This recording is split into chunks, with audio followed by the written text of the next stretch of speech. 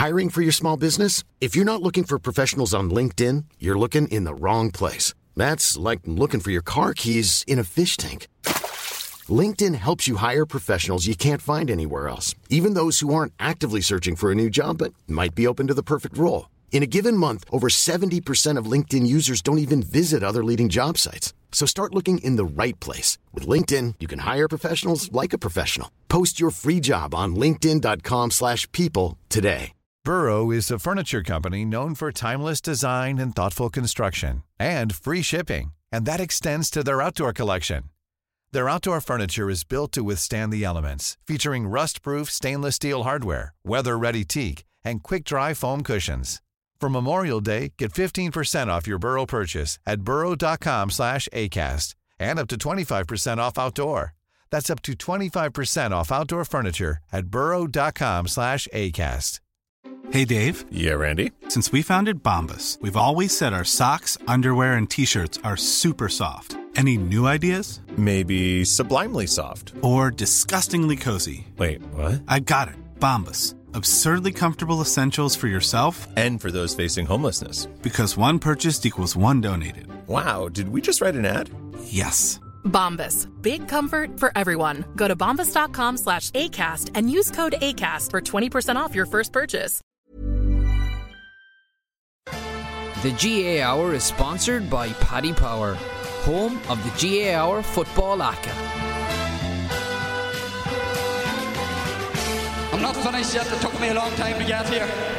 Both players have spoken with each other, and they regret what happened. They've had a frank discussion with each other, and they're both of them are keen to now focus on getting back their county jerseys. That these fellas will get such a shell shock next Saturday evening that we'll put them back in their asses for 10 years. I want to start off the show with a bit of appreciation for Cillian O'Connor. Lads, Johnny and Conan are here in studio with me because his stats are off the charts, and he is going to, I'm going to have to repeat this, he's going to become the all-time top scorer in senior championship history. Senior championship history. Cillian O'Connor, he's 27, which is beyond belief, right? Now, he's been playing at the very top level with Mayo since he came onto the scene. So he's been in loads of matches. He's only played 51 championship games. He's going to overtake Gooch. Now, there's a bit of argument about whether he's 4 points behind or 5 points behind. There's a good chance he'll beat it this weekend anyways. He's going to beat it over the Super 8's. So, he's going to be the all-time top scorer in senior championship history. It took Gooch 84 games to get to his total. Gooch scored 23 goals and 283 points. Incredibly, O'Connor has 23 points and 278 or 79, depending on which source you believe. Mayo, the Mayo blog. Anyways, I think one of the Mayo newspapers has him down one less than another crowd or whatever. Mayo News, I think. Mayo News, that's it. And so that's it. Unbelievable, Johnny. Yeah, unbelievable. And for someone so young, I mean, you know, he's just an unbelievable striker of the ball. Now you'll have the cynical people out there arguing, well, there were frees and this, that, and the other. But it still takes a huge.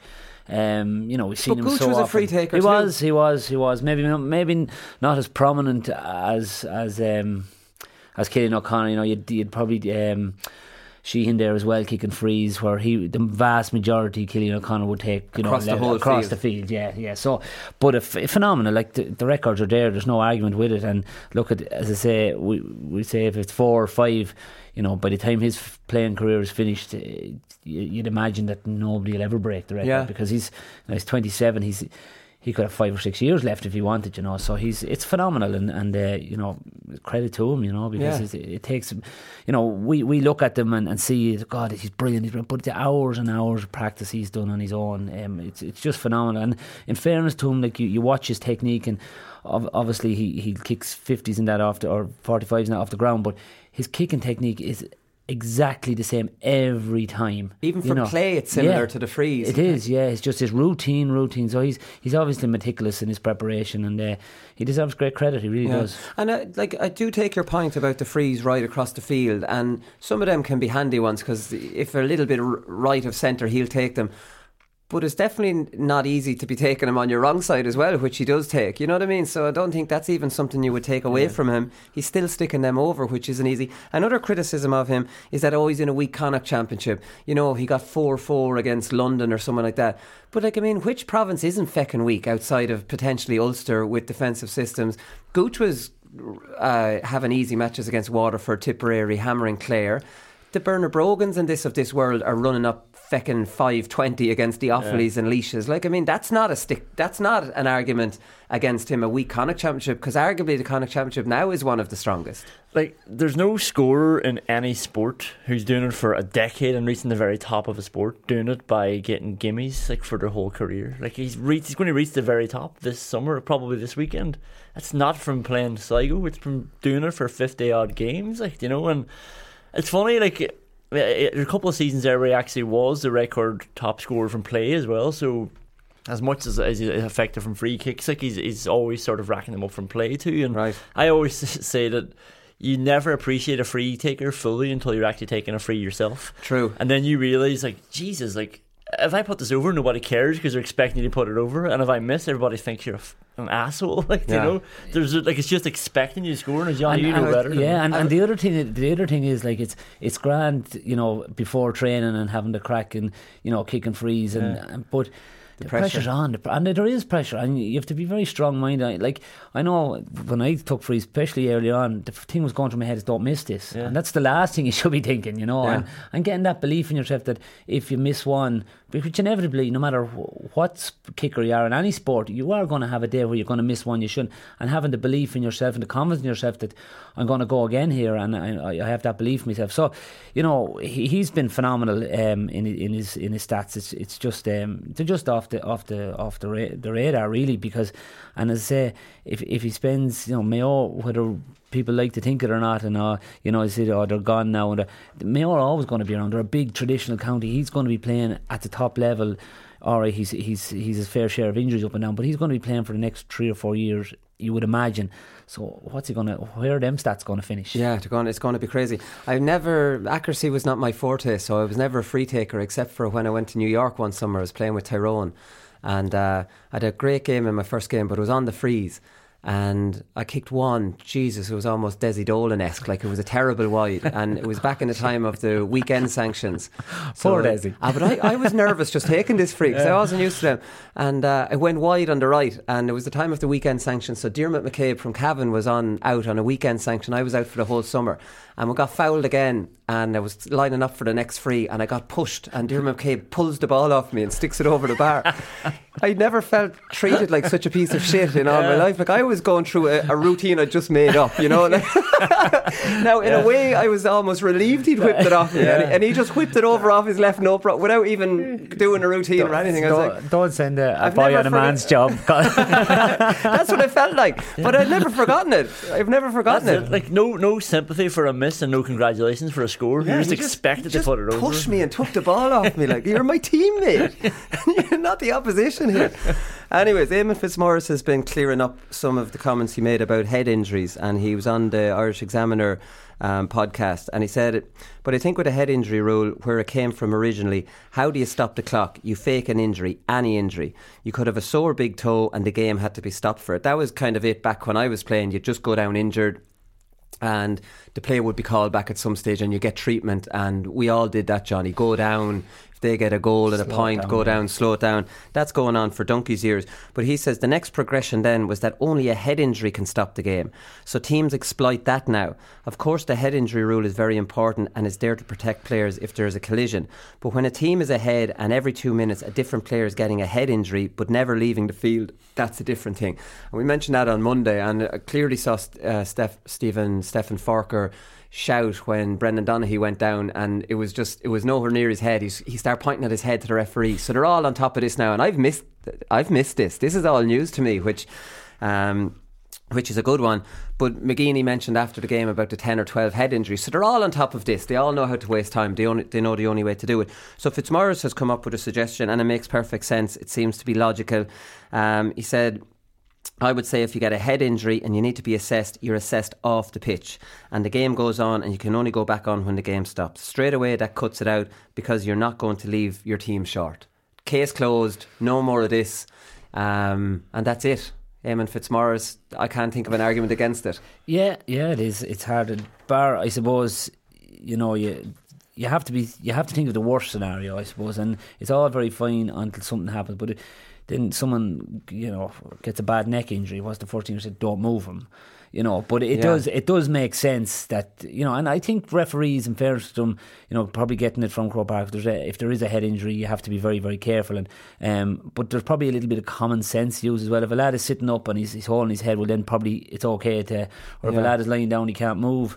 See, it is a difficult one for referees because they're not doctors, and if they make the wrong call, they have to maybe err on being a little bit conservative and have the players' welfare, in mind. Absolutely, because it only takes one incident of a referee tell a player to get off the field when he shouldn't, and next thing there's uproar. So it's a difficult one, and probably does need a little bit of direction from. Bring in the stretcher like in the World Cup and the little stomp them off. That's something with a tractor lawnmower coming in. The big cats that would be GS style, a tractor lawnmower and a trailer. Anyways, listen, we'll move on from that because Tyrone players have got themselves in a spot of hot bother for singing a rebel song on the bus on the way home from the Cavan match. So they stopped in Ochnacloy in Tyrone, and it was the Lisgenny Flute Band, his aptly named Flute Band. But they were marching on the street as is their tradition, and the Tyrone players started singing "Come Out You Black and Tans." Now, initially, I was thinking this is a load of nonsense. You have Arlene Foster weighing in on it, to telling the GA to deal with the matter in a sensible way. You had Mickey Hart saying to anyone who has been offended, we love that apology. Not really apologising, but if you're offended, I'm apologising to anyone who has been offended for the unacceptable behaviour of some of the panel on Saturday evening. The matter is being dealt with in-house and we won't make any further comment. Now, I'm sure Mickey would have been on that bus, so he could have maybe stopped it on the bus or whatever. So I hold my hands up if Mickey wasn't on the bus. We don't know. You'd imagine the manager was. But anyways, initially I was looking at this saying, what a load of nonsense if a team can't sing a rebel song. And that was mischievous. Somebody started that off while the band was playing outside the bus, and it's like messing in school. You know what I mean? You're not supposed to do it, but you do it.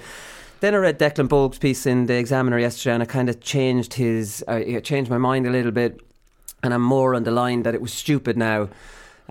Maybe if you think you're just doing it in the privacy of a bus, it's not really stupid. It's stupid that it got out there, and I'm sure that none of the Tyrone players on the bus singing the song thought that some muppet on the bus was videoing it and then was going to send it on a WhatsApp group. So it would have been stupid if they thought this was going to get out. But I don't want to call them stupid when it was just supposed to be maybe a joke on the privacy of the bus. But he did make a few good points, and he was talking about the GA being seen as sectarian up the north, and this doesn't help that. They're supposed to have a shared space up there, Protestants and Catholics, and that doesn't help that. And my kind of attitude of this is a load of nonsense when I've never lived up there, never had to share space with people or marching bands and all that kind of thing. And now I'm thinking, it's not an ideal thing to be doing. I actually think if it was a leash bus coming through, it wouldn't really be much of a problem. But Tyrone players in their own county living with these people should probably be a little bit more political. Is that fair enough? Yeah. Then again, they didn't know it was going to get out. It was a private thing, you know what I mean? So I don't know what to think. And it definitely seemed like, not to excuse it anyway, but it seemed like a minority. Like you said, it was school children. It was like, people giggling up the back and someone daring to sing it a little bit, but not everybody was getting involved. When I first heard it, I thought they were all chanting and I don't think, I'm sure the parade couldn't have heard them. Like they were in the bus and a few of them were just sort of daring to do it. But yeah, I think it's very stupid because they're Tyrone GA. They're one of the biggest sports teams in Ireland, so they're in a position of responsibility. They're role models. Yeah. And I think Declan in his piece said about them going back to work and working with Protestants or people who might be part of. They would be embarrassed, but I think they'd be embarrassed because that wasn't meant to get out. That was a private thing. But anyone that's on a bus, is part of the setup, and that'd be the biggest disappointment from within the group. Is that all right, yourself, you're on a bus and you'd be out banter going on and you'd maybe see some lad out the window and you'd have a laugh at it or whatever the case would be, but you'd mean nothing of it. It's just a bit of crack at the time. But it's all bravado stuff. Yeah, but I do get the point as well that there is, whether we like it or not, and it's different it's different even from club players. When you're playing with an intercounty, you have responsibility both on and off the field with your kind of, because people judge you, they judge where you're from, they judge the people around you on your actions. And whether that's right or wrong, that is the way it is. And yes, I don't think there's a huge amount in. I'd say it was just a bit of banter on the bus. But you do have responsibility when you decide that I'm going to play inter-county football, because everything you do, if it's only a case of you're walking up the street and you're in a bad form and someone asks you for an autograph and you keep going, all of a sudden all them Kildare lads or all them Laois lads, they're all the same, their heads are, because of what your action is. So there is a bit of responsibility in them, and I think it'll just blow over, to be honest. I know, it has blown over. It's in the area of social media and everything, but you're not expecting someone on your own bus to be the one putting it on social media. That's Snapchat as well. It wasn't like they sent it to somebody on WhatsApp. They put it on Snapchat for whoever was. Do we know who put it on it? No, the video I saw was someone recording it off Snapchat. I think that's the one that's doing the rounds. Right. Someone held the phone to a phone while it was being played, and recorded it that way. But okay, well, it's done now, and that's it. And maybe we've all learned a little bit of a lesson. Thanks to Declan Bogue. Next time. Because I was about to go mad about this, and Declan Bogue, pretty much from reading that, has pulled my reins back completely on going like, this is a lot of nonsense if you can't sing a rebel song. Boys will be boys. Okay, so Cork fans aren't happy about this weekend, but it's hard to know what the solution to this is, because Cork are obviously playing Dublin on Saturday night, then they're playing Kilkenny on Sunday. So Cork fans are up in arms about having to go to Croke Park and pay, is it €40 on Sunday for the double header and then 25 on Saturday night. They want a double header. Of course they want a double header, but what does that do to Tipperary Laois game? It has Tipperary Laois playing either not in Croke Park or in a half empty Croke Park, and that's not fair on Tipperary and Laois either. So the hurling is a double header, which is fair enough, and the football is a standalone. So both Kilkenny and Cork fans are going to shout on Laois in the second game, which is fantastic for Laois as a weaker county. They'll have 3 sets of fans shouting for them. So what's the solution here? Is it to mess over Laois and Tipperary just for Cork's benefit?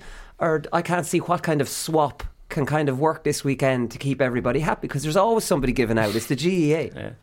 You can't keep everybody happy. And this is the thing we have every year with football and hurling. There's 2 different sports being run by the one organisation. You can't keep them happy. And where do you take that then? If Cork are playing in the league and the hurlers are playing on the Saturday and the footballers are playing on the Sunday, do we start saying that we want both of them games close to each other so we can go to both as well? Yeah, it's impossible for as much stick as we give the GA. It's impossible for them to do. There's been examples of Laois footballers playing in a Moore Park, Laois hurlers playing in O'Connor Park, and not enough time being given for the fans to leave one to go to another. Cork have a chance to go to both, and they're given, there's been worse examples of fixture scheduling than this. It's John Horan's comments of saying, well, Cork don't have dual fans anyways. That's what's inflamed it a little bit, which was a stupid thing for him to say. If they came out and said, look, this is alright, ideally we'd like to play both of them on the one day, but here's a reason for doing it, and it's the lesser of all evils. People say, well, that's fair enough, let's move on. Yeah. But I think the comments from John, it's been, I think, a bit disingenuous. There are lots of really good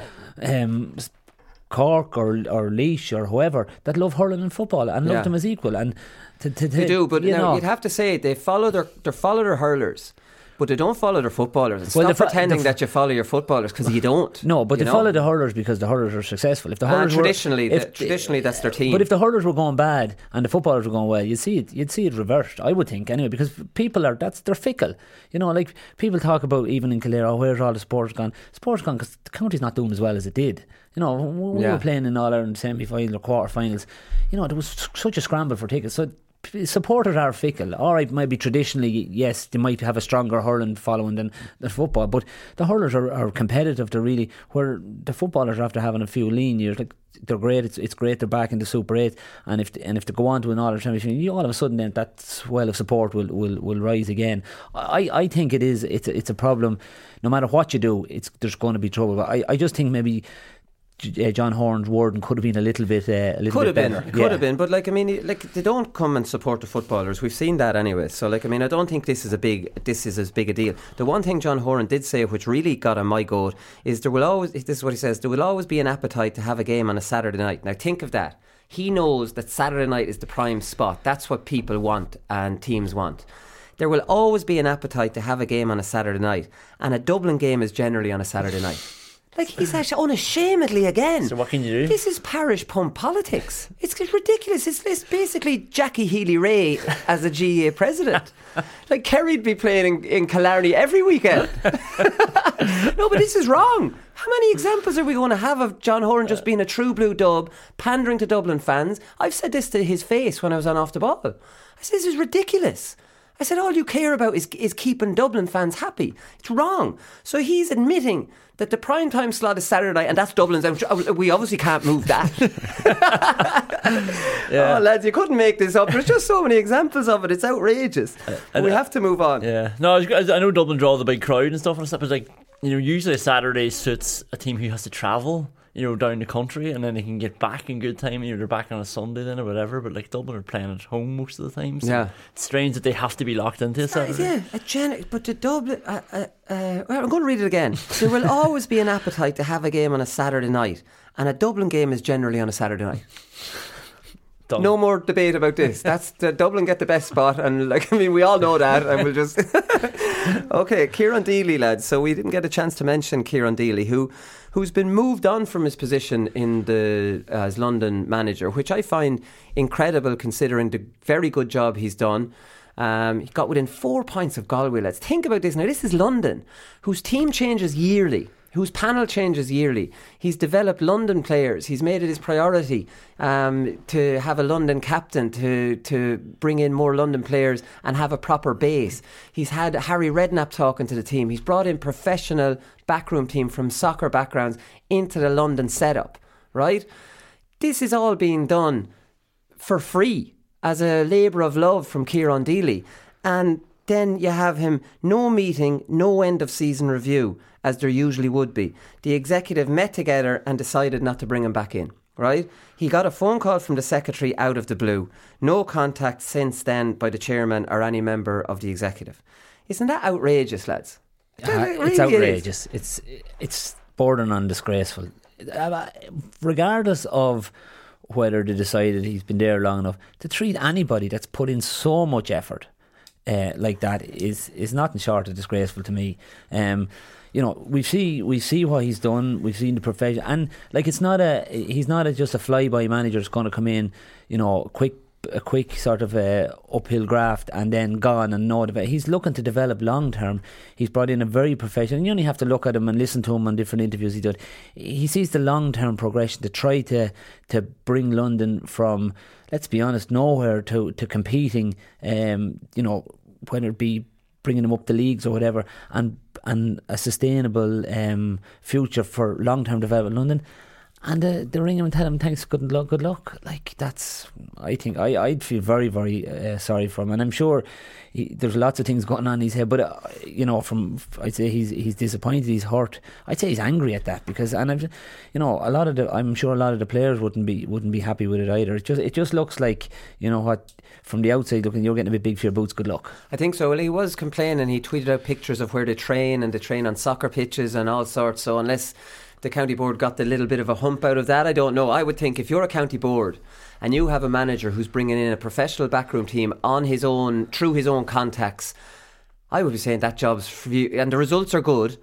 I would be saying, listen, that job is yours for as long as you want it. You're making our life very, very easy. You're doing a lot of the donkey work that we'd be doing. It's certainly not getting rid of a man without even the decency of a phone call from the chairman or an end of season review or an explanation, as to why you're being let go.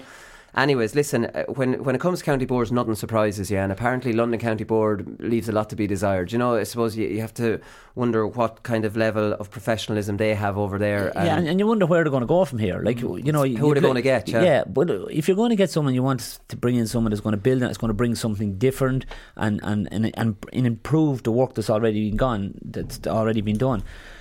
Where are they going to go from there? Yeah, I don't know where they are. They're not jumping out at you over there. Have to give the Laois under 20s a shout out here, lads. I turned the hurling show into a Laois podcast on Monday. I will not do that with the football show today.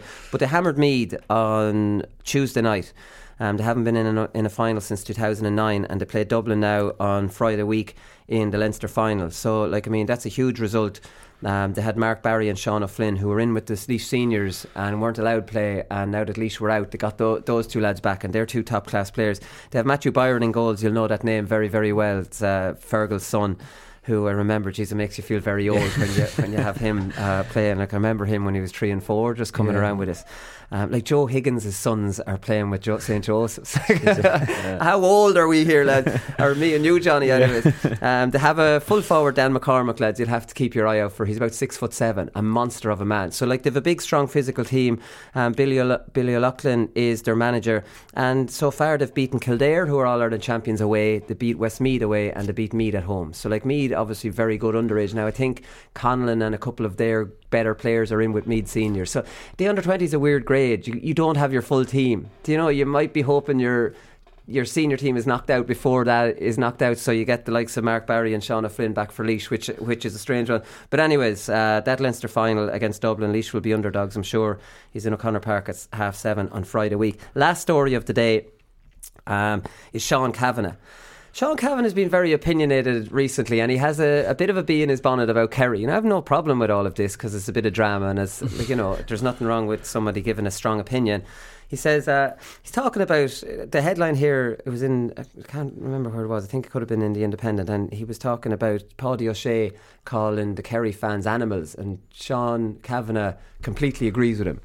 Now, I've seen Kerry fans and I've seen Tyrone fans, and I if the Kerry fans are animals, I'm not sure what you would describe Tyrone fans as, or an element of Tyrone fans.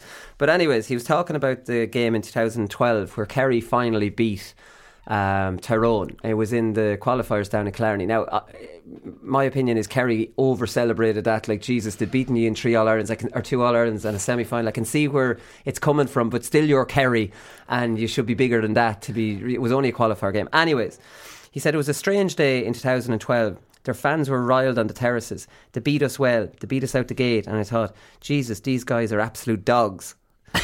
Sean Kavanagh, who's played in Tyrone club football. But anyways, we'll continue on.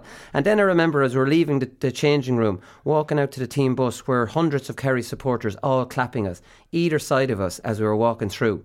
Now, I remember this going on, that Kerry actually applauded Tyrone out of Killarney. And that Kerry fans, whatever you say about them, they're respectful, and I don't think there's any... They're genuine GAA people, and I have no doubt they were clapping Tyrone out as great All-Ireland champions, and look, we beat you, but here's out in a respectful way. Yeah. Here's Kavanagh's take on it. They were backslapping us. Yous are great lads, and all this. To me, it seemed a wee bit patronising. Like, I mean, isn't it mad where these top level players' heads are at? They'll turn a nice gesture into, when we play them again, they won't clap us out of the stadium again. Like, isn't that a strange one, that they call them kind of animals, agree with Paddy, for a really nice thing? Yeah, suck motivation out of anywhere. It's funny, like, it reminded me of, you know, when you get beat by a club team and then the manager comes in and says, oh, you're a good wee club, you're doing a lot of good work up there. Yeah. You see the lovely new pitch you have, you know, and it's really annoying, but this is Tyrone, All-Ireland champions, who are actually at the top level. And have beaten them. Yeah, so there's no reason to really patronise them. No. Maybe Kerry actually did respect it. It took them so long to beat them. Well, if they didn't respect him in 2003, and they might not have respected him in 2005, they gained to respect him by the time 2008 came around. And I remember the one part at the end of that game, and there was a great picture in the paper at the time of Paul Galvin and Mickey Hart sort of embracing, and you could sense the respect that was there from that. Now, listen, we don't know, you know, there's different claps on the back you can get, maybe the Tyrone, but I wouldn't have thought that of the Kerry fans. And I think, you know, even when Paddy talked about animals, I think it's a case of, you know, there's no room for grace. You go in, you get the job done. And we knew what Paddy meant, like, there, yeah. Yeah, so, like, you know, like, calling them, you know, they're like dogs. You know, I think it is a bit much. Well, keep it coming, Sean. It's given us plenty to talk about. Right, listen, we'll be back with some Mayo Kerry analysis.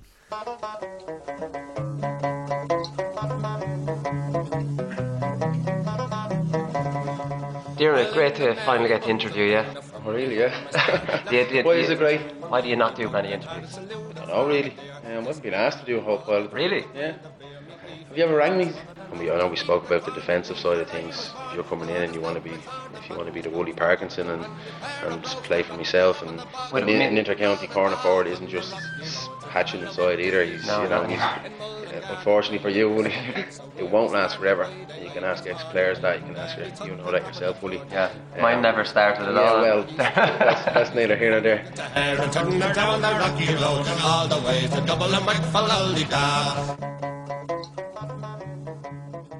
So Mayo are the only side to beat Kerry this year, and they haven't just done it once, they've done it twice. So Kerry have gone unbeaten throughout the year, except for Mayo beating them down in Tralee in the league and then in Croke Park in the league final. And there's loads of spice to this, lads. There's James Horan saying they should have won the league final by 10 to 12 points. Eamon Fitzmaurice has bitten back at that and he's cranked it up a notch. I'll see your 10 to 12 points and I'll talk about your gamesmanship and cynicism. And then, you know, he's talking about that. So there's no shortage of motivating factors. More maybe for Kerry, I would say, than Mayo, potentially. But like obviously Mayo can twist the Fitzmaurice stuff into whatever way they want to do that. Yeah, and it's one I'm really looking forward to as well, because, you know, it's down in Fitzgerald's Stadium. It's sort of, you're thinking like it's a bit like the Limerick game down, or the game down in Limerick, and what a battle that was. Yeah, you're always going to get that this time of the year. I suppose the Kerry side of things is, you know, they get the bouquets are coming at their forwards, and the daggers are coming for their defence, and we've heard a lot about how weak they are defensively, and I'm sure Mayo will look to exploit that as well.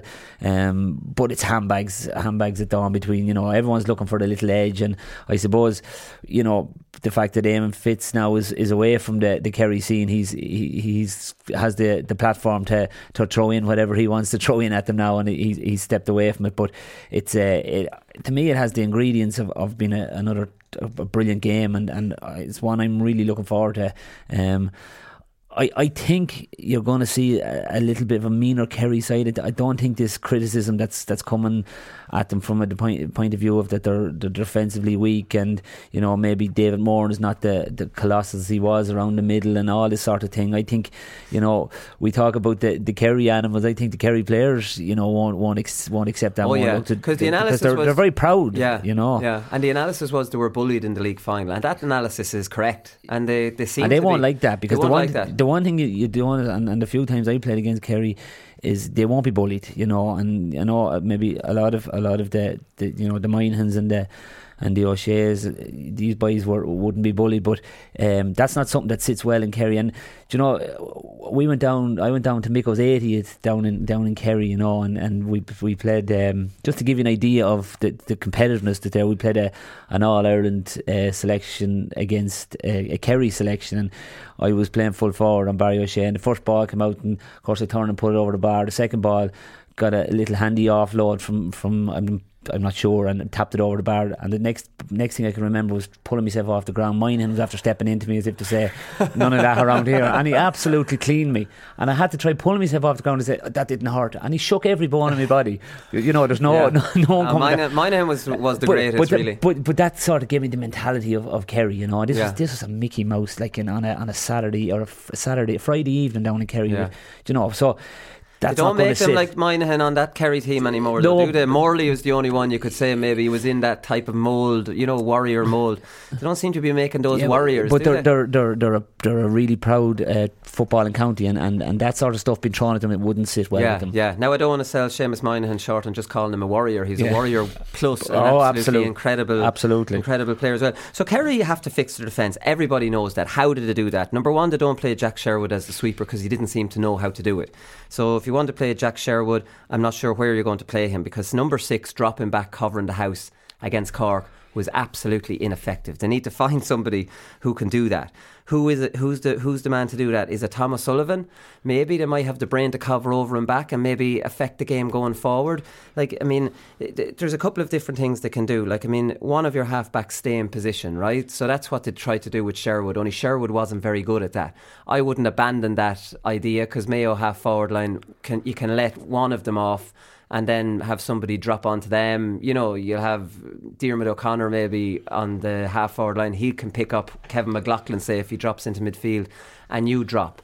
right? And everybody move up a line then. Whoever's marking Chris Barrett in the fullback line then drop out onto Diarmuid O'Connor's man, whatever like that.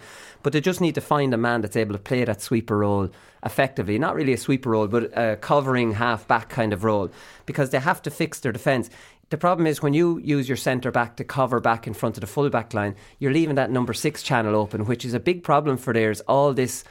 they're breaking straight through the middle, you know, and that's a big problem with Kerry. What's the solution there? Drop David Moran back to number 6 and have someone pick up his man.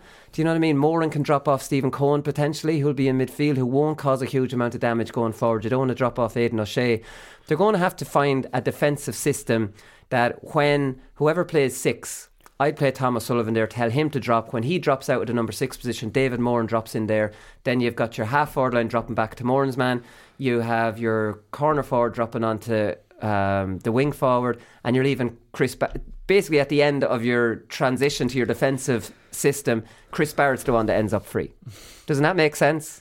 Yes, but I think it's very hard to do against Mayo. Like, even what you're saying makes perfect sense. Just keep dropping them back a line and pass them over. But Mayo, they'll play the 6 forwards, and then I think the half backs will come forward if you drop Diarmuid O'Connor back, say. So it's almost like everybody does need to be... Well, whoever's marking Colin Boyle could drop back, because Boyle tends to hold off and potentially sweep. Now, he swept against Galway because Shane Walsh was such a threat. Like, the argument might be that Boyle might not sweep against Kerry because they like to mess up Kerry's half-forward line. I think the whole of Mayo's half-back line will be told, get forward at every opportunity, leave that huge gap.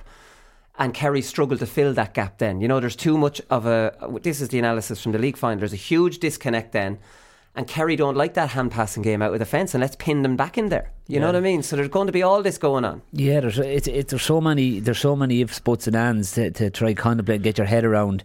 You know, obviously Kerry are going to want that running game. Obviously going to try to get Sean O'Shea on the ball as much as possible, because he the direct runner at goal causes problems. Getting as much ball into Clifford and Gainey inside, so it's Kerry, you know, you can look to get the defensive aspect of it right, but yet you don't want to take from the attacking, which is a really strong point. To me, Paul Murphy could play that role that you're talking about. He's a really intelligent footballer. Yeah, swept before against Mayo in Croker. Yeah, it didn't really work. But I still think he has the footballing smarts to do it. All right, you know, I wouldn't write him off maybe after one game. I think he still has. He's a good ball player. He seems to read the game very well, and you know, that transition from defence to attack, I think he's really good at that. You know, even he's played. I know he spent a bit of time in the half forward line. Maybe you don't need a sweeper, because it's going maybe to be not an out and out sweeper. Yeah, O'Connor, you know, and Cohen are going to be in there, and they're not the fastest. So if you can't back your two full back lines and offer that kick pass to Mayo, but tell your centre back then, don't ever leave the centre-back position. Hold that channel and stop at all costs anyone breaking down that middle. We can't have that. And leave your 2-on-2 inside. Yeah. You know? Well, what I think is more important, is shutting down Kevin McLaughlin and Jason Doherty, who are going to win ball out around 45, and that's where Mayo use their attacks, they attack from. But so getting those matchups right is probably absolutely crucial here for Kerry. The only problem is I'm sort of looking at they just don't have that collective sort of responsibility again. So if they are man for man, that's grand. But if there's danger, are they going to pass it over or say, right, I'm marking Kevin McLaughlin, but he is no longer important anymore to this attack, so I can come back into that channel and make sure there's no goal here. That's what they're not good at. They're not instinctive defenders, and they don't pawn problems off. Well, that's what the problem is. You're on him, mark him. That's nonsense. That's under 12 stuff. Yeah. That's within reason. There's a time when you don't have to follow him. Absolutely. And that's when smart players let him off, and I'm going to help him out. I mean, we don't see enough of that with Kerry. No, you do. You need to decide, okay, my man is no longer a danger. I have to go and find danger. Where's the most danger? And if the ball is popped out and to Kevin McLaughlin, for argument's sake, and he puts it over from outside the 45, you say, well, look, very little well done, do and I've still stopped a potential goal. Exactly. So you got to read it. You know, like, you're looking for, if that ball is coming down the left hand side, you're looking for your half back to tuck in to try eliminate that crossfield ball. And if it does come that a full back can get a hand to, and all of a sudden you have a half back coming mopping up because he decided, my man is out the field, and I don't need to worry about him. I'm reading the game, and that's what you're looking, and that's what you're expecting from a lot of these players, to have the football and smarts to be able to read the game. No, exactly. So that's the Kerry defence. So I think maybe the solution after trashing it out here is to not play a full-time sweeper and tell the centre back never leave that centre and not have anyone breaking down that middle, because that is a huge criticism of Kerry. The other problem with Kerry against Mayo is the disconnect between because Mayo's half forward line is going to attack half back line is going to attack so much. Kerry half forward line is dragged following them. Now Kerry turned the ball over, they look up, there's no kick pass on to the full forward line because it's too far away. So their solution in the league final was to bring James O'Donoghue, and they tried James O'Donoghue, Clifford and different ones on the 40. Now I saw that happening with Galway the other night, and I've kind of changed my mind on this because Shane Walsh had a really difficult job. He was being man-marked tight by Durkin. So when lads were looking up and there was a kick pass on because Colin Boyle was staying back, right? And so then they looked up and Colin Boyle was covering the side, maybe the ball's coming down. Then they're looking at Walsh trying to run over and back, and that link ball wasn't really even on. So Galway couldn't get that going. So now I'm thinking Kerry should play with a formation of 2 on the half forward line and just leave Clifford inside. Kerry will be forced to play Boyle in front of Clifford because you're not going to leave Boyle inside. If they're going to play an extra man back, he's going to have to watch Clifford because he's a sensation. So then you might have Stephen O'Brien and James O'Donoghue. They're the two I would have picked to be on that 40 and to be constantly moving.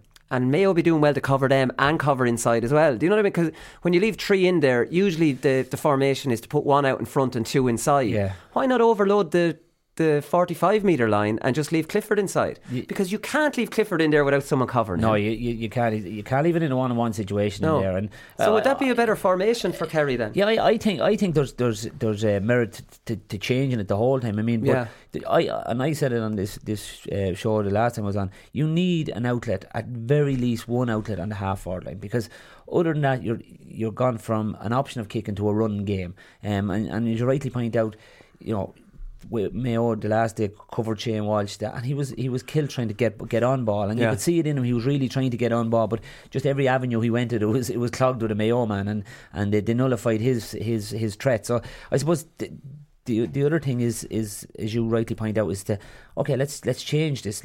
Let's pack our half forward line, that we do have options, and if they can get enough ball onto the half forward line, it makes it then that little pop pass into Clifford, because diagonal pass. Now I'm dropping Paul Geaney. But this is it's a huge call, but what can you do? Geaney can't play that half forward line. I think this is really important, that link man wasn't working in the league final, and I think you need 2 link men, and I think Stephen O'Brien, James O'Donoghue are those 2 players. Where are you playing Sean O'Shea in this? Well, he's kind of working from midfield, kind of back. Like he goes fairly far back. You know what I mean? He's never one of those 3. Do you know? I'm talking about how we can split those 3. Sean O'Shea is trying to get back up with the play then as well. Do you know what I mean? He has an engine, but he's never one of your top 3 lads. Do you know that kind of way? Well, the problem with him is that Patrick Durkin did so well on him in the league final as well. Did Lee Keegan not mark him in the league final? I thought Keegan marked him. Durkin took him a fair bit of it as well. I remember a couple of intercepts in the sideline, sort of loving it in his face and stuff as well, and just off the back of his success against Shane Walsh. I was at a stag. I have some friends from Kenmare, Sean O'Shea's club, obviously, and Sean O'Shea went back to Kenmare training after playing Mayo and went, I've never seen it, I've never played against anything like that. The in your face, the intensity, the strength, it was a wake up call to him at that level, that this is this is Mayo who are playing with Dublin. Sean O'Shea might have played league games, but he never played in Croke Park, and Mayo bring what Dublin, you know what I mean? This was the highest level it was a huge wake up call to him, the level that he kind of needed to get to, and I thought it was a really interesting one. Yeah, but he's only a boy too. He's 19 years of age, and we're talking about him as if he's the one of the star men, which he has been. He's been in the headlights for the headlines for the reason, and I think you'll see a different Sean O'Shea at the weekend. I think he's learning all the time. He's a really smart footballer. I think he's the real deal. I put him in the same bracket. He's a different type of player than Clifford, but as an important player to Kerry, I put him in the same bracket as Clifford. I think he's learning all the time, and I think when you talk about that learning lesson, I think that's probably the best thing that happened to that Kerry team. It might be that league final against Mayo, because Mayo in Croke Park, they're a seasoned team. You know, they've been there, they've been all right. You know, and even when they obviously they haven't won, but they've competed so well against the Dublins in that cauldron of Croke Park. Yeah. They know it inside out. For a young lad that's all right, you know, some of these Kerry players come up. It's a big difference in playing in a league final and a minor final. You know, the crowd, the physicality of it all. So, you know, there's a learning curve for the Cliffords and the O'Sheas of this world and Dara Moynihan and them. But I think they've learned, and they'll learn very quick. Yeah. What do you think, Conan? I think Kerry need a big game out of Jack Barry. I think he's in very bad form. Yeah, I'd be surprised if he might not start. This is his third season now, you know, and I think there comes a time when, you know, there's a really good player and they're very young and bursting onto the scene very young, but the manager earns the right at some stage to come along to him and say, you need to get your finger out now and start dominating games for us, because you can do it and you're not doing it. And like the last time they played Mayo, it was him and Jimmy O'Connor, I think, in midfield. David Moran's back. There's no Matthew Rowan. There's no Tom Parsons, no Seamus O'Shea. He needs to go and win this game for them. Like when he came onto the scene, we were saying they finally have somebody they can test with Fenton. Brian Fenton. You know, like that's what Jack Barry should be doing. Like, I mean, he man-marked Fenton, and maybe that's his role going on and dogging someone out of it. Is he able to actually influence a game himself? Is he good enough to do that? So dynamic, like, isn't he? Yeah, he's more of a direct, powerful runner rather than dynamic. You know, like, I mean, he's not much of a passer, and I don't know. I have a feeling Spillane could start. Adrian Spillane could start for him. They are struggling. They're not all right. And I know David Moran is struggling with injuries, but they're struggling to find a partner for him. It seems to be, you know, one of three different players that are coming in there, and like Jack Barry I've seen him playing with UCD now, and you know, on his day, I think he's a fantastic footballer. But again, you're going to the next level, and that's the thing. And I think you're right. I think Peter Keane will be saying to him, it's time to deliver, or it's, you know, you step aside and let someone else in, because he does. There's a big game expected of him, and if, you know, David Moore, he's a long time ago, and you're looking for, you know, his experience out around the middle, his physicality, and Jack Barry to be a up and down the field type player that's going to link there and get on the end of attacks to kick scores and that. So there's a bit of pressure on him, but sometimes, you know, when the gun is put to your head, you do deliver, and I'd be expecting him to, as you rightly point out, to deliver a big performance in these Super 8s. Yeah, so neither of you are agreeing with me that Paul Geaney. Now, I'm only dropping Paul Geaney for this game because it doesn't suit him, right? So he's back on straight away. Himself and Clifford are in the next game, because the next game they'll be playing someone whose half back line won't all go forward. So you might leave. Stephen O'Brien might not need to be chasing. He can hold the 40 with James O'Donoghue. You know, I think you have to have two in that half forward line, and I genuinely think whenever Kerry lose to Mayo, it's because Mayo have brought Kerry into a game that Kerry can't beat them at, and that is a running a hand passing game, and Mayo pin them in. Kerry like to move the ball on through the foot. Mayo take that off them, and for them to have a kicking game, they need two in the half forward line. If they want two in the half forward line, they need to play two of their full forward line on the half forward line. That leaves Clifford inside. That leaves no room for Paul Geaney. Yeah, I just don't think. Come on, it makes sense here, lads. It's a brave call, but listen, you have to put your neck on the block. I'm not sure. I'm not as sure about James O'Donoghue out there either, to be honest with you. Yeah, he plays that role though. That's his role. Yeah, but he gets it and does nothing with it. He's popping it off, and like Stephen O'Brien's getting it and taking men on or playing it inside. O'Donoghue's not affecting it. But O'Donoghue, that's his role in that front three, is to play out in front of the other two. Yeah, but would you be better having... I know it's harder to get the ball. It's probably because he's the only one of the three that's comfortable. He's the most comfortable of the three doing it, right? But can you see him winning the ball and then finding Clifford? And I don't see him doing that enough recently. I think on his own it's going to be hard for him. I think with Stephen O'Brien and them making some cross runs and maybe bringing the extra man. No, I actually think the extra man will be in on Clifford in this. I think this is a completely ingenious plan to make Boyle go back further, mark Clifford, and then leave the 2.5 forward line without the same cover. Would they bring Clifford to the half forward line? Or it might be Higgins actually even sweeping. You don't know. Would they bring Clifford? Yeah, they did in the league final, but I think that's madness. Like, I mean, this is Clifford. You're really bringing a Ferrari out where he onto a lane onto an old country road. Yeah, you're bringing it off. You're really degrading the half forward, considering you played a lot there yourself, Colin. Yeah, well, listen, I couldn't do what Clifford could do inside, or I would have been playing inside a lot more. I don't know, lads. It is definitely interesting.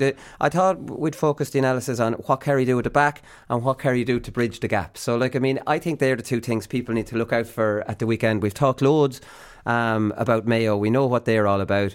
We've done enough analysis on them. I think Donny Vaughan's going to need to be marked. Lee Keegan's going to need to mark. Durkin's going to need to mark. That's where they're going to try and hurt Kerry. Aidan O'Shea will be told to go forward a lot more. They'll try and hurt Kerry that way. Maybe the kick pass is on. Maybe the kick pass isn't on. Mayo have a much stronger look about them now. There's no doubt about that. Aidan O'Shea seemed to hold that midfield a lot more. He didn't get forward as much against Galway, which well, he had his work cut out with Cook. Cook likes to kick a pint. That's the thing. So he was kind of chasing around. He was chasing, and he looked under pressure for lots of that game. You know, even when he got ball, he was just nearly happy to offload it and sit and hold. Maybe his tongue was down around his ankles after chasing Peter Cook, because Cook had a fantastic game. Fantastic first half. Yeah, he definitely did. So it's hard to know, lads. We'll get predictions here on this. Kerry interestingly are very, very strong favourites on this. They're 4-7. Mayo are 15th. So you're getting 2-1 on Paddy Power for Mayo, it's a great. Kerry, I think there's a stat, haven't lost in Fitzgerald Stadium since '95 or something like that. All these things have to be factored in. I'm going to let the two of you go first. Johnny, you. I think them odds are ridiculous. I think it's ridiculous on Mayo. Yeah, absolutely. I think, but I just think Kerry. I'm going to give Kerry the nod for this one. I think the Fitzgerald Stadium is definitely going to be, even though the Mayo crowd will get it around it. They take the crowd a home advantage off you. Yeah. I think the familiarity of it to Kerry.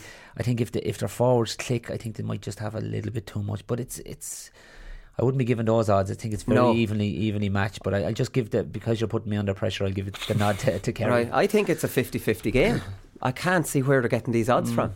I'm going to go with Mayo, actually. That probably shows you. Johnny's going Kerry, I'm going Mayo, so it probably is 50-50, but you can't get a better set of defenders that you could choose than Mayo. Perfect for every single player that you'll come up against, and I think that always stands to them, and it just nullify. Like, we're talking about how are Kerry going to get free and get the ball into Clifford. This is Kerry, like we were talking about, they're going to beat teams by scoring more than them, but even when they're playing Mayo, it's like they're just not going to have all that space. And see, that's the thing, and it's just, sorry to cut you off, but obviously for Kerry that gap is not going to be there for set plays, for kickouts, but you can't see Kerry dominating the kickouts.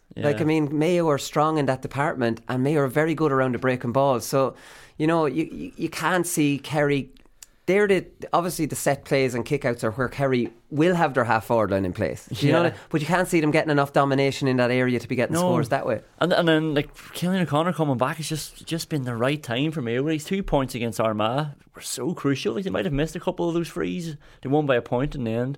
And then just you were talking about it on Monday, the outside a little bit free that he won off Kane. But I thought that was hilarious because Cohn was trying to make a short run, and then he got held and he was screaming at the umpire, and there's a bit of chaos and fighting going on, and then O'Connor just stuck it over anyway. There's no need for all this nonsense, and that's what he brings to them, and I think it'll stand to them. Yeah, I'm going to go sneak.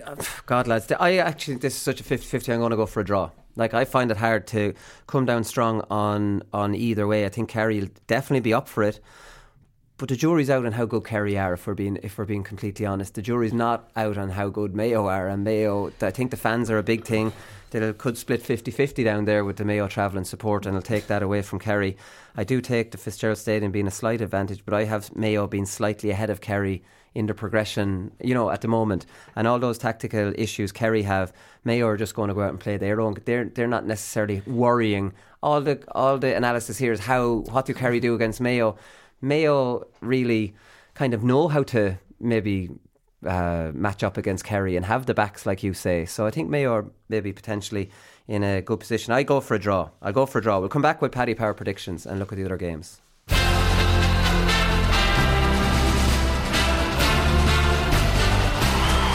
Conan Doherty, who's a fantastic analyst, and I really heed what he would say in your programme. I think Tyrone are going to win. I'm going to go with them. As much as I predicted Dublin to win the All-Ireland at the start of the year, I just think Tyrone are going too well. They're unaffected by the other team. Too well set up. I think they've been preparing for Dublin for 2 years. They're ready for them. I'm going to go with them.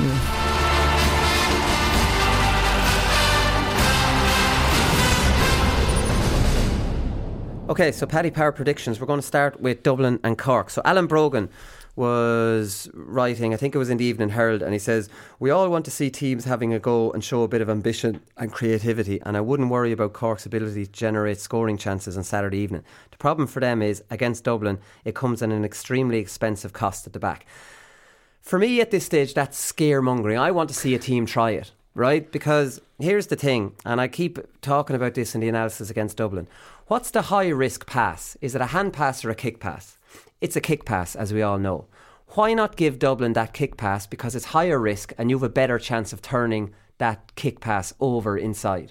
So all the analysis years ago was we have to protect the full back line, we have to intercept these kick passes, and it took years for teams to realise, shit, we better stop kicking because there's a sweeper in there and he's actually intercepting all our passes.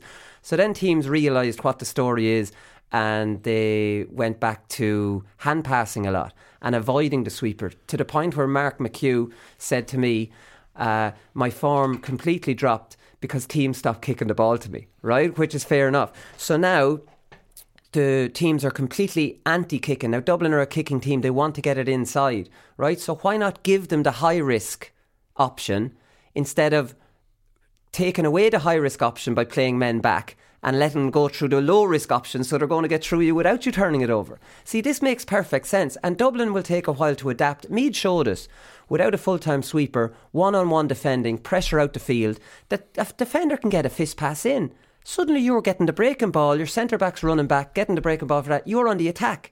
Think how hard it is to get the ball off them when they're in the possession mode. Like, it makes no sense. Don't play my new analysis of Dublin, do not play a full-time sweeper against them. Kind of goad them into giving that kick pass. And by the time Mannion collects it, he'll be out from goals, then have somebody come back maybe from the half-back line and try and double up on him. But offer them the kick pass, they'll take it, that's what they want. Then, after 20 minutes, maybe drop back a full-time sweeper. You know what I mean? When Dublin have gotten into the kick, now we're kick passing, throw a spanner in the works. Put someone back then to intercept them. Don't, because you often see Dublin even at Meath at half-time. It took them till half-time to come out in the second half and play it a bit more through the hands and come back to the running game. Do you get me? Like, I mean, why make it so easy on Dublin by doing things that you're potentially expecting or giving them half-time? Why not mix it up with them? Scaring me a little bit with no sweeper talk, but I think what Keane was alluding to the Monday afterwards is that Meath has some of the stickiest backs in Ireland as well. So it's only a high risk pass if the defenders are that tight. Yeah, but mark them from the front. Definitely have them coached that you're marking from the front. Dublin's half forward line likes to drop back. Scully, Howard, whoever's there. So now all of a sudden Dublin have that same issue that Kerry have, the huge disconnect that every forward hates, and your full back line's marking from the front. And you're not a man down out the field. You're not giving them Keane O'Sullivan, who's going to feck you over on the other end, who's going to mess you up. Because we know this. Here's a scoreline. I was thinking Meath scored 170, or Dublin scored 117 against Meath. Would you think an outrageous scoreline at the end of the game on Saturday night would be Dublin 117, Cork 312? Who wins the game? You have to think of getting goals the other end, or 4-9 to 117. If Cork are thinking, let's try and do what Meath did, let's not play a full-time sweeper, let's get them in, get a fist in, let's be tenacious, let's mark from the front, and let's put loads of pressure out the field, and let's try and keep them to 117. How do we beat 117? 4-9. How do you get 4-9? You can't give them a sweeper or you won't get to 4-9. Hurley and Collins can cause problems. The problem is the conservative nature, and Alan Brogan is saying, don't do this, lads. You know you're going to get screwed. Well, you're going to lose by giving Dublin a sweeper, because they've the best sweeper in the business, right? And if the best defence, them and Mayo have the best one-on-one or best defenders as a group, for example. But you can definitely get at them if you play 2-on-2, and Dublin will play 2-on-2. They did it against Laois until they start seeing maybe a goal or two go in. Then Brian Howard might drop back or someone drop back. Then you have them in defensive mode, not you. Yeah, you're definitely. I would agree to a point. I think you're definitely going to have to push up at them and try play your own game, because you know you can try to keep the score down and all that, but eventually they just wear you down. And the one thing they don't do, and they never do, is panic. You never see that in the Dublin. They'll work it into a scoring area. You'll never see them shooting from ridiculous angles. They'll always work it into an area where they're going to get a high percentage of landing the score. And for me, the teams that have Meath were the last team to beat them in Leinster, put 5 goals by them. That's 2010. So it is going to take something different, some bit of a creative plan, something different to cause them problems. Very much easier said than done with Dublin. They just seem to be able to deal with whatever game plan people come. But I'd love to see it. Absolutely. I'd love to see and not giving Dublin the full time. The problem is they play Sean White as centre forward and he plays back in midfield. Immediately I'm looking at that going, oh shit, he's not going to be followed. Hurley's not going to get goals. Do you know what I mean? Straight away you have to think, don't give Dublin the sweeper. Let's try out their defenders, even if it's only for the first 15 minutes, and say, White, I want you holding the 40. I want all of you holding the 40, unless you have to follow Jack McCaffrey, but you're resetting onto that 40. Dublin won't play a sweeper then. In general, they won't. Now, they have flirted with Scully and Howard going back there. We saw that. Yeah. Who was that against? Against Kildare. So maybe Dublin are preparing for this potentially happening. Yeah, but and they do play sort of an out and out. But loads of times in the Kildare match, and I was watching really strong for loads and loads of times, even though they had Kildare well beaten in the end, they got their appetite for work. They got so many lads behind the ball. There was lots of times where there's only one lad inside their own half. They get Dublin though. When you watch them though, they're goal side of their man. They're facing their man. They're actually avoiding having their man have the jump on them. Right. So you watch them. They're not dropping back without having an eye on where their man is, because a lot of the time you're just standing idle beside your man. He takes off and you're chasing desperately to catch up with him. Dublin have gone conservative enough that they'll stand maybe 5 yards goal side of where their man is. So my answer with Cork half back line is, don't want to see you attacking. I don't want to see you attacking. Stay where you are. All you're going to do is let Dublin drift on 10 yards ahead of you, and now all of a sudden Dublin will have too many men back. Yeah, but you also have to realise with Dublin, and this is what I think makes Dublin exceptional, is those players, we talked about it earlier, is those players have the smart to say, what am I doing back here? Am I effective? Where's my man? And the Howards of this world getting back there. Yes, but they're effective. They're clogging the defence, and they have the pace to carry it forward. And their football smarts are very strong. They don't give away the ball simply. You very seldom see them kicking away the ball. And I'm sure there's times even the Dublin supporters would love to see them, when they turn over a ball, put it 40 yards. But they don't do that. They look to keep the ball at all times, and that's what makes them really, really strong. They're very, very defensive. That half back line comes back, or that half forward line comes right Howard back. And Scully do drop back anyways. I'm talking about the other four. The other four wouldn't as much. Not as much, but when you watch it the next day, they do get an awful lot of men behind the ball, but their fitness, and I suppose it's drilled into them at this stage. And the big thing for them, they don't vary from that. They know it's successful. It was half time in the Meath game. Meath were still reasonably well in the game, and they think, and all of a sudden then Dublin just kick on playing their game plan. They don't deviate from it, and that's what really makes them an exceptional team. But I think Cork are going to have to do something different, and the problem from Cork is now, are they going to be able to change their game plan now in such a short space of time to try, do they have the footballers with that footballing brain that are able to there are lots of really good footballers, but are able to change the game plan in such a short space of time, and the pressure on the management to do that, because if it does and it doesn't work and you're beaten out the gate and so what were they doing, so there's pressure on it the whole time, but you have to have the management are going to have show a little bit of balls here and decide, right, this is what we're going to do. We could live or die by it, and do push it, because the Mark Collins and the Hurleys of this world, they're capable of getting goals. So they scored 10 goals in 3 games. Now this is against more inferior opposition, although Kerry are definitely not inferior opposition. Against Laois, Collins scored 1-4 from play, set up 1-2 for Hurley. Hurley scored 2-4, set up 1-2 for Collins. So this is clearly where they're strongest. So the question is, how do we get lads in there? How do we avoid them being covered? The problem with it is that Kevin O'Driscoll and Sean White. Kevin O'Driscoll is another working half forward. Immediately I see working half forwards, I think, how out of date are them? Do you know what the new half forwards are? They are Jamie Brennan. They are Stephen O'Brien.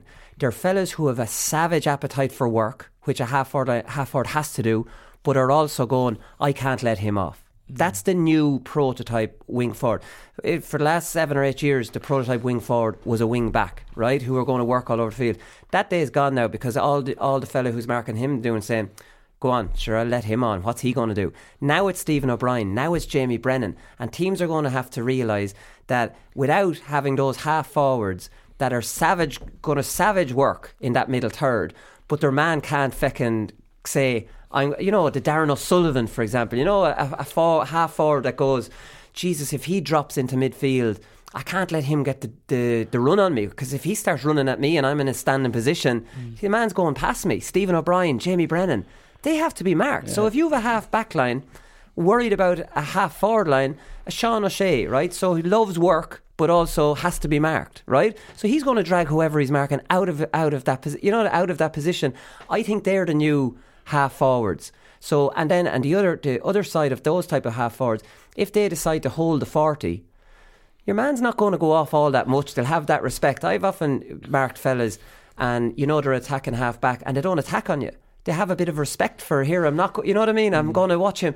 The new half forwards, I'm making this call, are going to be converted full forwards rather than converted half backs. Working fair? Full forwards. Yeah. But the thing for me was, and going back to my own playing days, and I played a lot of football in the half forward line, I judged myself at the end of the match, what did I score?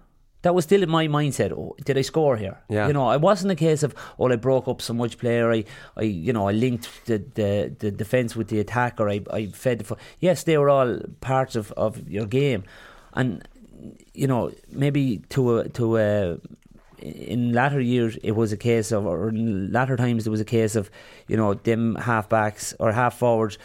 We're not worried about you scoring. You don't have to score. And you just get on ball. I think that's old fashioned now. I really do. I think that day is gone. I think players can do both now. Yeah. I think that the players are getting so good now that you don't have to that a scoring forward doesn't have to be a non-working forward. You know what I mean? That they all have to be like Kieran Kilkenny. Yeah. Look at the Dublin half forward line. They all want work. And they all class. But you see, the thing about it is, in the modern game now, and I wouldn't like to be playing the full forward line because there's no space. So you've got to have your half forward line have to come at pace, and they have to be able to kick from distance. Yeah. Because that's one of the ways you're going to try.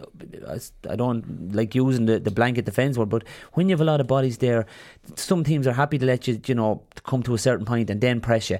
But if you're a good kicker from the 45 and which a lot of these players are, Donegal are very good at, kicking from distance. They'll get Murphy out there. He'll land one from 50 metres, no problem. So I think that's some of the way you're going to try break down, because the days of trying to tread a little ball inside the full forward, it's very, very difficult. Very difficult. You probably would get more chance of doing it against Dublin. But listen, lads, we've gone way over time there, so we're going to have to get a prediction on this. Dublin are 1-33, Cork are 12-1.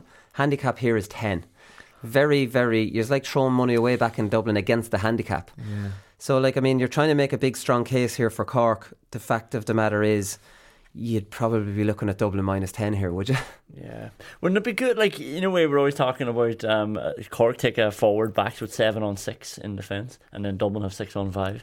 Wouldn't it be good if Rory Dean and Brian Hurley and Mark Collins were causing that much bother that Dublin thought, Jesus, we need to get Brian Howard back here, and then they reacted first. And they have done that before. They've brought Howard back to help out. Against Laois, when they saw the good diagonal ball going in, Howard had to go back because Howard was a matchup for Donny Kingston. Maybe it was Howard that day.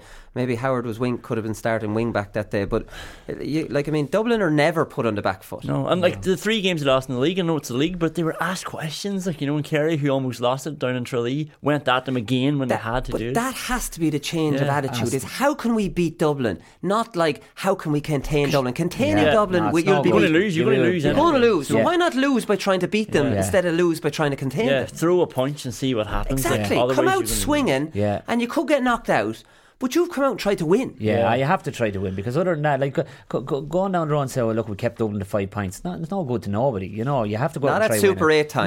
You could make that argument in Leinster with some of the counties and say, look, contain them, don't be embarrassed, build on the result, because you've no real chance of beating them. But Super 8 teams have to believe that they're going to win that game. Absolutely, yeah. Okay, so what are you going, lads? Get a quick prediction on this. Dublin -10. I can't see Cork getting the ball from from the kick outside either end, so yeah. I'm the same. We'll agree with that one. I'll go Dublin -10. All right, Roscommon, Tyrone, lads. We'll be quick with these two, and we'll spend a bit more time on these teams the next time. So Tyrone are 3-10 favourites. Roscommon are 7-2. Handicap here is -4. Obviously, Roscommon are, with their system this year, in a much better position to take Tyrone on at home than potentially they were last year. Like, I mean, they've got big, strong physical, more of a physical team this year, more of a physical defence. They have more of a defensive system where they defend with everybody, maybe bar 3. Cottle Craig's no problem going back, helping out as well. Then you're bar the Cox and Murta. So I can see them taking on Tyrone. I can see them taking them on in the physical stakes. I don't think it'll be anywhere near the hammering last year. Every time I see Roscommon playing Tyrone, I say put Enda Smith on Colm Kavanagh, and when Colm Kavanagh drops back into that sweeper, Smith's just marking him, and now suddenly Colm Kavanagh has to mark a forward who has no problem playing in the forward line. I can't believe I say this. I've said this so much, not so much this year, because no team wants to do it. Why can't we see that happening, Johnny? It's the most obvious tactic in the book. You know it's coming. And yet you never see a team saying, right, let's put Kaloran on Cassidy, say, wing forward. Let's start Enda Smith midfield, and let's say you mark Colm Kavanagh. When he's in midfield, you're contesting with him because you're perfectly able to play midfield. You've cleaned Galway out in a Connacht final midfield. And when he drops into the sweeper role, I want you following straight up to there, and I want you making runs left and right and dragging him out. Forcing him to mark you. Which you won't. Because, who do you think is going to win in a battle between Enda Smith and Colm Kavanagh on the top of the D? Yeah. He'd clean Kavanagh out of it. And that's no disrespect to Kavanagh, who's an excellent extra defender.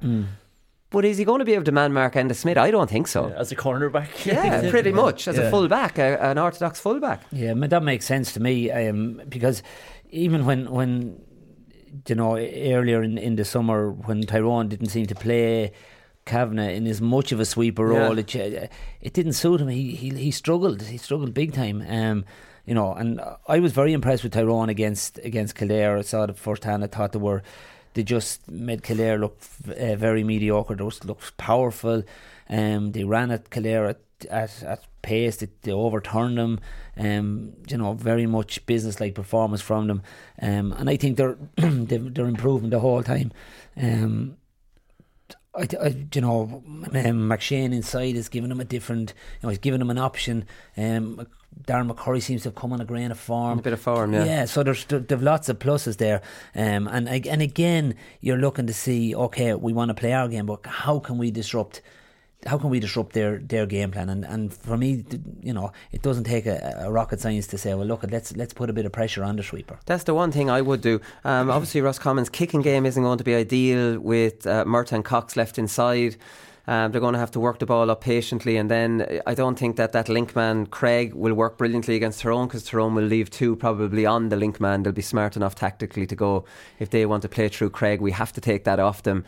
I can see Tyrone just suffocating Roscommon. Again, lads, I'm going Tyrone -4 here, although Roscommon will definitely be in this game an awful lot longer than they were the one in Croke Park. Yeah, I think so too. I think Tyrone, there's a bit of a layoff from Roscommon, probably won't help them.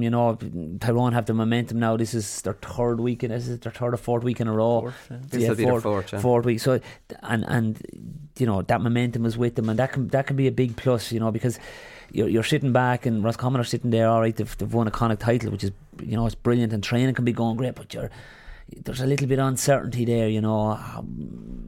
We're out of the battle of championship football for the last couple of weeks now. Are we primed at the right time? So I think with the momentum, I'll just give the nod to Tyrone for that one. Right, okay, Conor, what do you think? Tyrone, -4. Alright, okay, so Donegal are 1-8 against Meath. Meath are 6-1. Handicap here is -8. I'm not sure what way to look at this. Like, on one side you could say it could get messy for Meath up in Ballybuffet, but they went up there in the league, played very well. Now I know I'm not comparing league and championship at all, but they played them in a league final in Croke Park, which is getting towards championship pace, and they only lost by 2 points. So, certain teams don't fear each other, and it's maybe Meath just don't worry too much about Donegal. Now, obviously, Meath struggled over Offaly, beat Carlow and Laois, and just barely beat Clare. So this is a huge, huge step up for them. The only top-level team they've played is Dublin, and they were hammered against Dublin. They scored 4 points. They kicked 12 wides against Dublin. Against Clare, it was until the 46th minute before they kicked the wide. So at least they improved on that, and they have some good players. Like, I can see nothing only a Donegal win here. I'm not going to make a case in any way for Meath to win. I just think Meath might potentially beat the -8. Yeah, I'm a little bit the same as you. I think Donegal, and for the argument I had for Tyrone with the momentum against Roscommon, it makes it seem I'm of a different argument for here. But I just think the quality that, particularly in the forward, like when you have Michael Murphy, you have Jamie Brennan, Matt Brearty, a whole load of them, yeah. Niall O'Donnell. These guys they're top class, and I just think they don't have the forwards to match the Donegal forwards, and particularly at home in Ballybor. But it will be close. It'll be close enough. But I just think Donegal will have way too much. The whole analysis with this years ago would be, and Meath did it against Tyrone in Navan 2 years ago, is mirror them. Right, and the whole idea with Kerry beating Donegal in the All-Ireland final was mirror them. You mirror them and you turn the game into a real stalemate.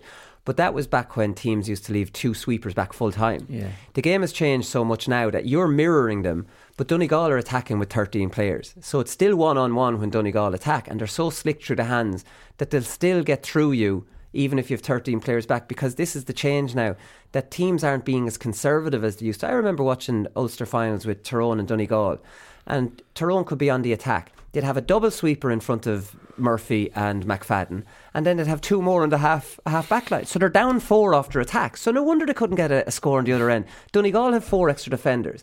Now if you see these teams attacking, they have no full-time sweeper. When they lose it, Colm Kavanagh sprint back into his covering position, but they're attacking with everyone. Do you know what I mean? So like you say to me now, the old analysis, go up there, mirror them with the defensive system. Sure, Donegal are the slickest team through hand. It'll basically be like a hand passing game in your half with everyone on both teams in there, and they'll still get through you. And teams are so much more aggressive now as well at attacking the kickouts, so you don't get that handy sort of outball anymore when you were mirroring. Like Donegal going up and trying to win it back again. Yeah. So you didn't have the easy conceded kick out. So you can go through 3 or 4 plays without even having the ball, and it's all Donegal coming at you. So and I'm going to go with the Ulster team again here as well. I think I wonder how much. Do it, but I think we'll all agree on Donegal. The question I have is, will Donegal beat them by more than 8? So I was wondering how much will the score difference come into play in this group, or will they even think about that? Because Donegal, Mayo and Kerry all at the same level. Yeah. If you're beating Meath now and you're Declan Bonner by 5 points at the weekend, do you just go for it, or do you just drop an extra defender back and get the 2 points? Yeah. It could all end up on the same amount of points. You'd actually prefer to play Meath in the last game rather than the first, because Meath will be mad up for this, and by the third game they could be demoralised, and maybe Roscommon last year. I don't see them beating them by more than 8. I think they will beat them, but I think Meath are improving a bit. I think they're solid in defence. Like they're good tacklers of the ball defensively, and they're able to transition well. I think Donegal, but I don't think they'll beat the handicap. Yeah. Okay, great lads, great stuff, lads. We've gone way over the hour today, so we'll all go Donegal, and me and Johnny think they won't beat the 8, and the Ulster bias coming through that the Ulster champions have to hammer these Leinster minnows. All right, up next we'll talk to Damien from Paddy Power.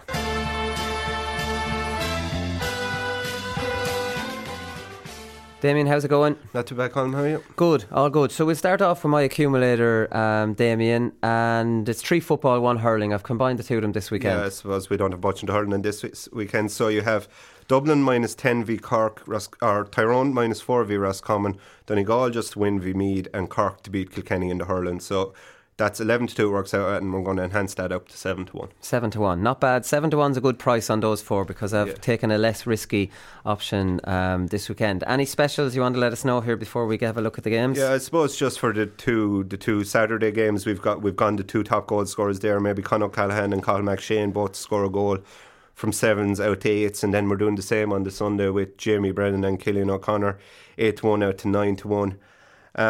Just on the Super 8 games, if you want kind of an interest across all the games, any game to be a draw is 5-2. Every team to score a goal in the Super 8s. A lot of matches have been very high scoring recently, so these kind of markets have been coming in a bit. Every team in the Super 8s to score a goal this weekend is 9-1.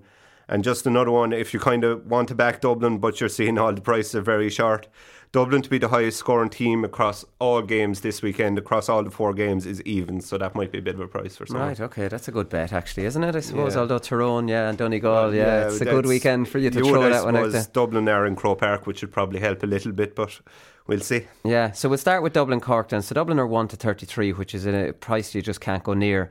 The draw or Cork are 12-1, and the handicap here is 10. So the big question here, which we all agreed, myself, Johnny and Conan, that Dublin would beat the 10. Yeah, well, I'm going to maybe go the other way. I think Cork might give them a game. I think they're an unusual team, Cork. I think they do offer a threat going forward that a lot of teams at their sort of level don't. I think the likes of Brian Hurley, Mark Collins and Rory Dean, they just offer a threat to get goals, which probably some of the other teams do. So I think it's likely to be a very open game. 42.5 is our total points, which is a very high mark for a football match, but you wouldn't be surprised if it was bet. I think just on the Cork getting goals, I think Cork over 1.5 goals, 9-4 might be worth a bit of a bet. Yeah. I just think they are a team that the way they run at you, they always will create goal chances. And the man that's been putting them away so far this year, 5 goals in the championship, is Brian Hurley. So him to score a goal at any time is 13-5, and that might be worth a bet as well. Yeah, okay, not bad. Kerry and Mayo. We all agreed that we think you have Mayo way overpriced on this one. Yeah, I suppose. Yeah, if you're looking at the league final, I suppose you would think Mayo are overpriced. And even the league game before that, Mayo were well on top in midfield. The one thing I would say, I suppose, is that Kerry are at home here, and I think that does give them a bit of an advantage. The other thing maybe from the league final is Mayo's 2 best players in the league final were probably Matthew Ruane and Diarmuid O'Connor, and neither of them look like they're going to play on Sunday. Kerry's form hasn't looked great so far, but you have to say their form has been boosted a bit by Clare and Cork have shown well, so maybe Kerry aren't as bad. One bet I like here is under 37.5 points. I think it's a massive game for both sides, and I think with so much at stake it could be a bit tighter than people are maybe expecting.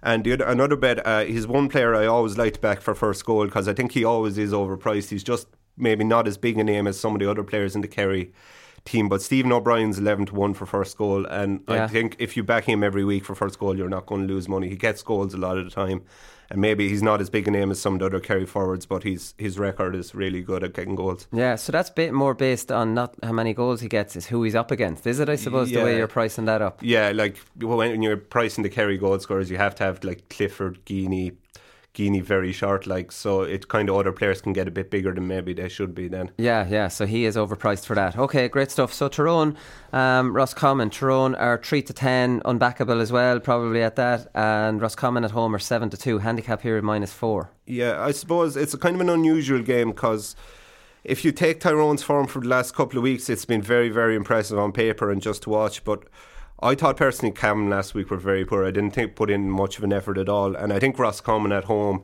coming in with good form and Connacht, which you have to respect. I think they'll give them a better game anyway. 7-2 for Roscommon might be worth a bit. It's kind of an unusual game where I wouldn't be surprised if Roscommon won, and I also wouldn't be surprised if Tyrone beat the handicap. So it's kind of just an unusual game.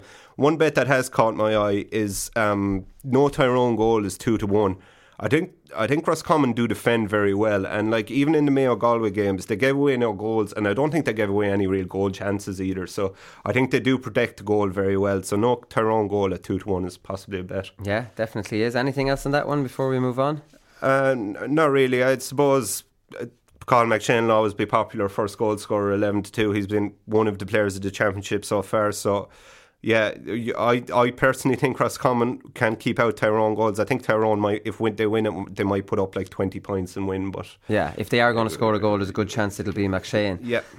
Donegal, Meath then. Donegal are 1-8. Meath are 13-2. We all thought Meath would beat or myself and Johnny Doyle thought Meath would beat the -8, which long enough. Yeah, I suppose the thing here is they played each other twice in the league, so they know each other pretty well.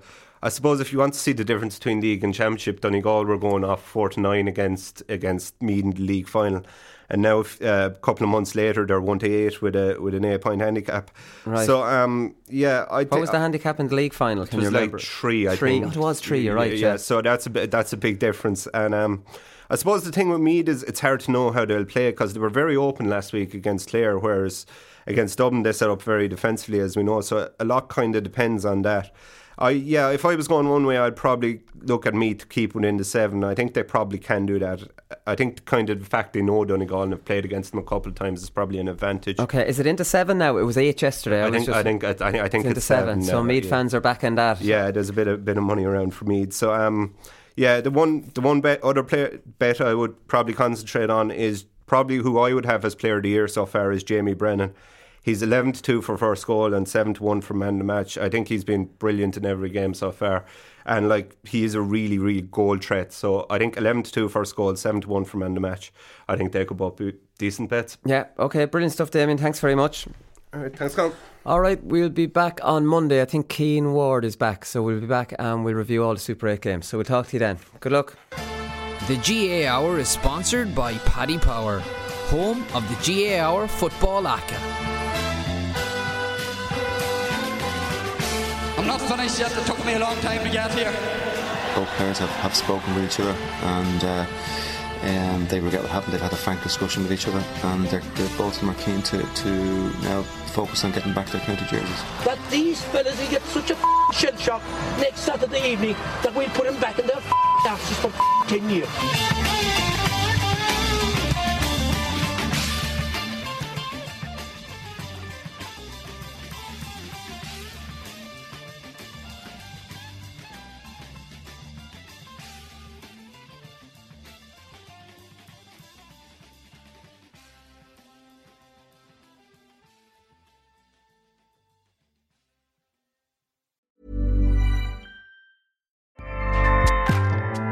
Acast powers the world's best podcasts. Here's a show that we recommend.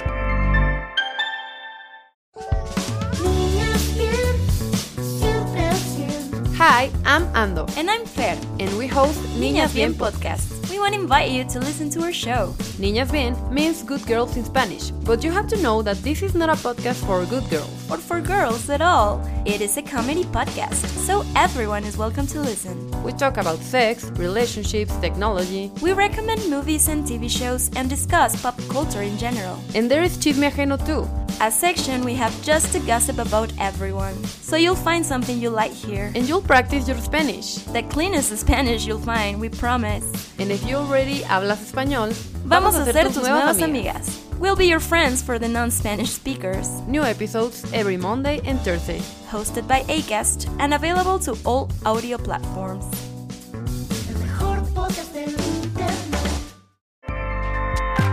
Acast helps creators launch, grow, and monetize their podcasts everywhere. Acast.com.